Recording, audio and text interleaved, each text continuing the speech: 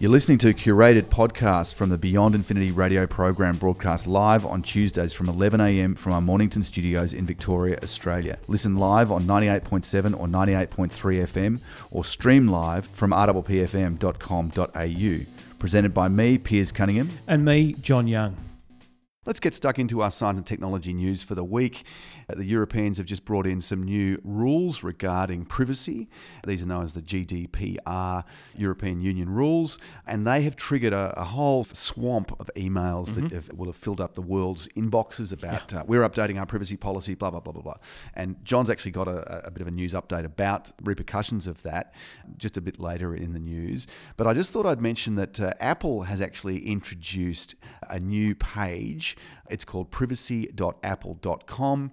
It's actually only available for the US at the moment, but I believe it is going to be rolled out for the rest of the world. And this is in response to these tougher GDPR rules that have been introduced, laws with very heavy fines. So if you want to find out about what data Apple keeps on you, then you can go to that website, privacy.apple.com. As I said, only in the US for the moment, but will be rolled out elsewhere in other territories in due course.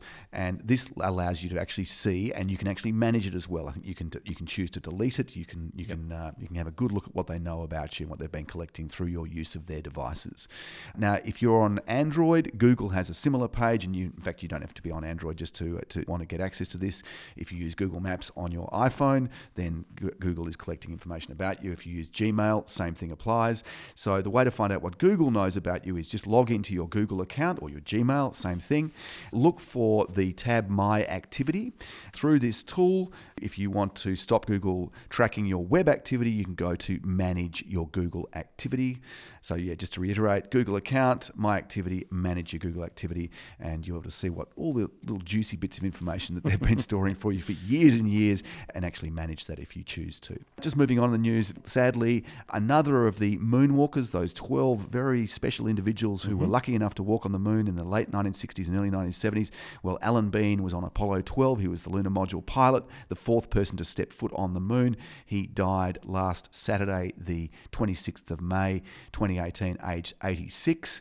He commanded the second crewed flight of Skylab for 2 months as well. So he was quite an accomplished astronaut. And then later in life, he actually became an artist. You're right. So he's responsible for some beautiful paintings of the surface of the moon. And he actually believed that because he'd been there, it meant that he was more qualified than anyone else to actually paint the surface of the moon, which is probably true. That's a fair point, yeah. Now, there are actually only now 4 moonwalkers alive still. Buzz Aldrin, aged 88, from Apollo 11, the second man on the moon. Dave Scott from Apollo 15, he's 85. Charles Duke from Apollo 16 is 82 years old. And Harrison Schmitt, the second last man on the moon from Apollo 17, is aged 82. So a diminishing club of people who actually, the only people in the world, only people ever in history to walk on another celestial body. Yeah, for the time being. Yeah. Indeed. Well, for quite a while, unfortunately, it seems to be that way. Last year, or maybe the year before, we talked about NASA's EM Drive. And this had the promise, and the story that we did was a very popular podcast of ours, actually. It's still on our website. You can search beyondinfinity.com.au if you want to find that and have a listen to it. It claimed that there was this sort of mysterious propulsion system. You didn't need fuel. You could get propulsion out of a vacuum. And how this worked, they couldn't explain. It defied the laws of physics, and yet NASA even backed this. And this is potentially embarrassing for NASA, the American Space Agency, which kind of prides itself on being founded in pretty good science, really. But they did back this. At the time, it was stated that it was a physics-defying system for thrust, and they couldn't really explain it, but they nevertheless believed it actually worked. Now, it turns out, according to researchers at the Technical University of Dresden in Germany, that this physics-defying thrust system is wrong and possibly the result of interaction with the Earth's magnetic field. The idea of relativistic effects, so that's tied to Einstein's theory of relativity, defies all known physics, so can probably now be dismissed. But that's not deterring the Chinese, who are still apparently working hard on the idea, and possibly along with DARPA, which is the American Defense Special Research part of the US defense establishment that has all these little weird, quirky projects that it works on as well.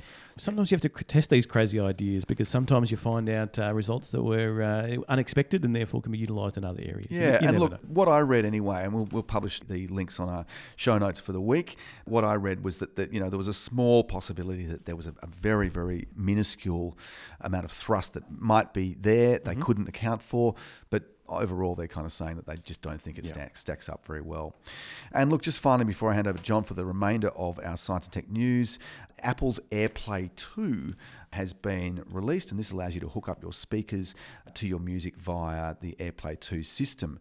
It's kind of a welcome thing. Apple is late to the party. Well, Google has the Google Home experience, which allows you to connect into, speakers that are connected that way. There's Bluetooth, but there's also your Google system, which means you can just cast it to your speakers and play the Spotify or videos, etc. through there. Yep, it'll let you do things like if you've got a HomePod, which is your little speaker. Apple's own. Yep, Apple's version of Google's got a similar system, as has Amazon with the Alexa. You can have two HomePods, which will actually function as stereo speakers instead of mono speakers. But a bunch of other devices and brands are supported by this AirPlay 2 system now, including Sonos, Denon and Marantz, Bose, Bang & Olufsen, Beats, Name, Devialet, Dynaudio, Polk, Macintosh, Bowers & Wilkins, Libratone, Definitive Technology and Bluesound. They're all signed on to be part of this, and actually I think Google Home will allow you to stream to it as well. Yeah, so right. Quite pretty broad support, even from Apple's competitors. Yeah. So that'll be welcome news for people who are Apple fanboys, fanatics, yes, as John likes to reprimand now and again. This was announced at WWDC 2017. Craig Federici, he sort of talked about it then. Well, now it's been released several months later. You can get that. I think it's going to be with the next update to the iOS. It'll be iOS 12, which I think is in beta at the moment. So keep an eye out for that one if you're an Apple person. That's going to give you a way of streaming to speakers throughout your house. Yeah, great.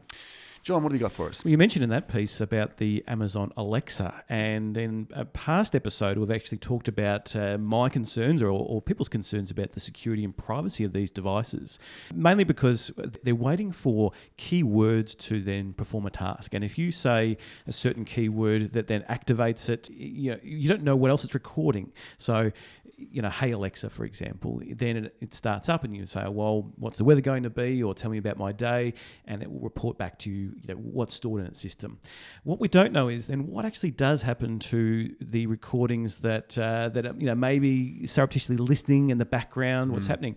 And a family in the United States has actually found out what can happen when things go wrong. Basically, they had their Amazon Alexa on in the background, and it recorded a private conversation in their home, and it actually sent it to a random contact on their contact list. And that contact called them and said, look, you have to turn off your device because it's sending me all this audio data. Now, basically, after many calls or contact to Amazon, they were sort of saying, oh, okay, thanks for alerting us. We'll have a look into it. But they have come out and basically said that the Echo has kind of woken up to maybe a word that has sounded like Alexa. Then it has heard the conversation and it's heard something that maybe represented send message. Alexa's then asked, to whom, and the background conversation must have suggested a name just through the normal conversation there. Then when Alexa confirmed the name to this contact, it must have then interpreted another part of the conversation being as yes or correct or right, and then has actually forwarded that on. So Amazon have come out and said this is not an error of the system insofar as it was listening for the keywords to then act on that. Okay. So it probably suggests that there might be some future updates to the way that it accepts and confirms audio, but again, just highlights my concern about these systems and what they're storing and particularly what they're sending. Yep.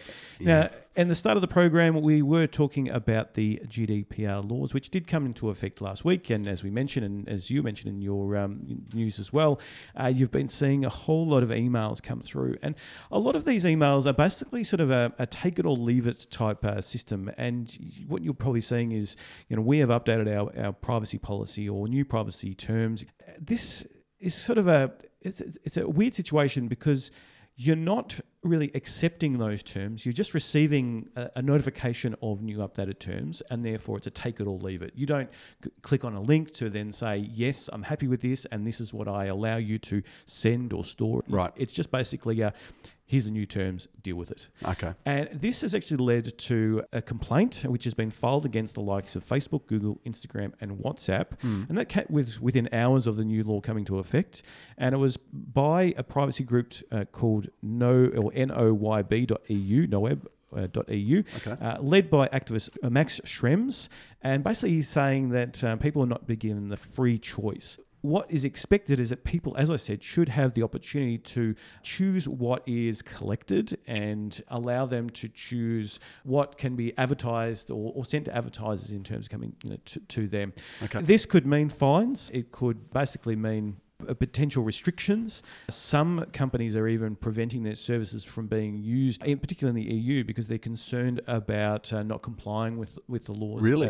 Yeah, exactly. Wow. So, and those massive fines that are potentially there. Yeah, £17 million is what's sort of quoted in this article that I had to flick through. But Google has come out and said, we build privacy and security into our products from the very earliest stages and are committed to complying with EU General Data Protection Regulation. WhatsApp have yet to respond. And Facebook have been saying that they've spent 18 months preparing to make sure it meets the requirements of the GDPR. So it will be tested in the courts. We'll see what happens. But it is good that we have these privacy advocates coming out in support of the regular consumers and users of these products. Mm-hmm. There was a change of government in South Australia some months ago, and that brought a big cloud or concern over what would happen with the 50,000 Powerwall virtual power system of Teslas. Remember the previous Labor government had committed with a plan with Tesla. Whether that was going to be renewed or accepted by the new government. Exactly, because going into the elections, there was talk from the Liberal government of their own system of 40,000 home power packs or battery packs. But the concern was that would be highest bidder or those who could afford it would be getting into that system to potentially save the government money. Well, it actually looks like now that both systems will be in play, in that 50,000 homes to those who could certainly need them, can't afford or have difficulty with their electricity bills, will certainly be in the front of the queue essentially for these. In addition to that, the 40,000 more private consumers who can afford it, looks like they'll be have the potential for those as well. The AESC, the Australian Energy Storage Conference, Energy Minister Dan van Holst Pelikan has now clarified the government would implement both plans. He has said that it's very important to be clear about this. We are honouring the existing commitments around the Tesla Virtual Power Plant, the VPP. The VPP project is currently proceeding with 2 trial phases as planned. The trial phases involve installation of home energy systems on 1,100 housing SA homes. These are supported by a $2 million government grant and a $30 million loan from the state government, subject to private finance and the first 2 phases success. The third phase could grow up to 50,000 home batteries connected to the new solar installations, and this is in addition to our government's 40,000 home election commitment. So that's good news. We were concerned, but I'm very pleased to report that will be going ahead at this stage. Thanks for listening. And head to beyondinfinity.com.au for the best bits from the live show or to connect with us on social media. We welcome your feedback and suggestion for future shows.